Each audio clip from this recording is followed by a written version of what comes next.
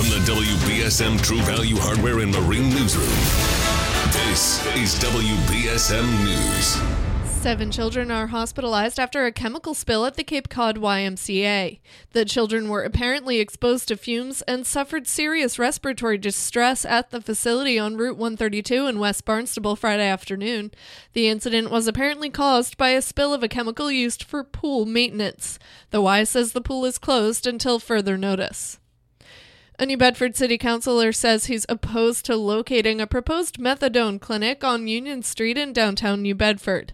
The City Zoning Board of Appeals will consider a petition on October 20th to locate the clinic at what is now Fall River Pawnbrokers at 270 Union Street. Councillor Brian Gomes, chairman of the council's Public Safety Committee, says with efforts being made to attract businesses and visitors to the downtown area, a methadone clinic in the heart of downtown sends the wrong message. Gomes hopes the council will take action on Thursday night. In my motion that I'm filing for Thursday night, I'm asking to meet with the people from this organization, and I'm also asking the council to go on record asking the zoning board to not grant this special permit. Gomes says he knows the treatment services are needed, but Union Street is not a good location. He'll ask the full council on Thursday to go on the record opposing the Union Street proposal. He'll also ask the council to urge the zoning board to reject the petition. The group of nearly 50 migrants from Venezuela, which was flown to Martha's Vineyard, has departed from a temporary shelter at Joint Base Cape Cod. The Massachusetts Executive Office of Public Safety and Security says all of the migrants have transitioned into alternative housing or left the Commonwealth for opportunities in other states. Florida Governor Ron DeSantis took credit for last month's drop-off to turn attention to the illegal immigrant crisis at the southern border. Officials on Nantucket are keeping an eye on a charter flight that is scheduled to land on Tuesday, which they believe could be a similar operation being carried out. New Bedford Animal Control Officer Manny Maciel is taking some time out of his regular job to help others in hurricane-stricken southwest Florida. Maciel tells WBSM's Brian Thomas he's been transporting supplies to people returning to their homes and keeping an eye out for abandoned animals.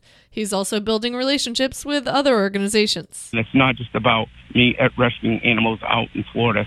It's also I bring, if I ever needed the ASPCA, which is who I'm here with, they would be there for us in a jiffy. Maciel says there are sad scenes all over the Fort Myers area, from wind-wrecked fishing and pleasure boats stacked up on Fort Myers Beach to homeowners returning to what used to be their homes and carrying what's left of their lifelong possessions to the side of the road. The U.S. Coast Guard is asking for the public's help in locating a boater who departed from Massachusetts.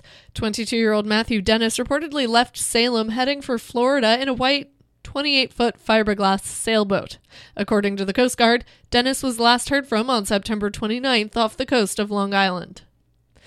A police investigation is underway after a man and a woman were found dead at a home in Kingston. Police say the body of a 45-year-old man was found outside the Elm Street home Sunday morning, and a 45-year-old woman's body was found inside.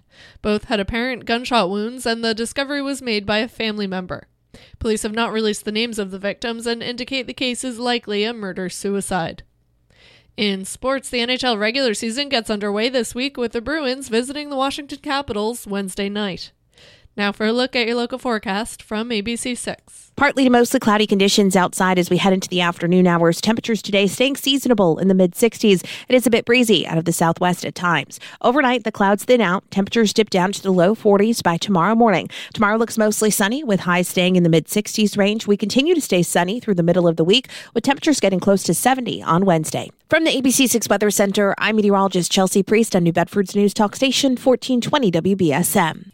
At the moment, it is 52 degrees and mostly cloudy.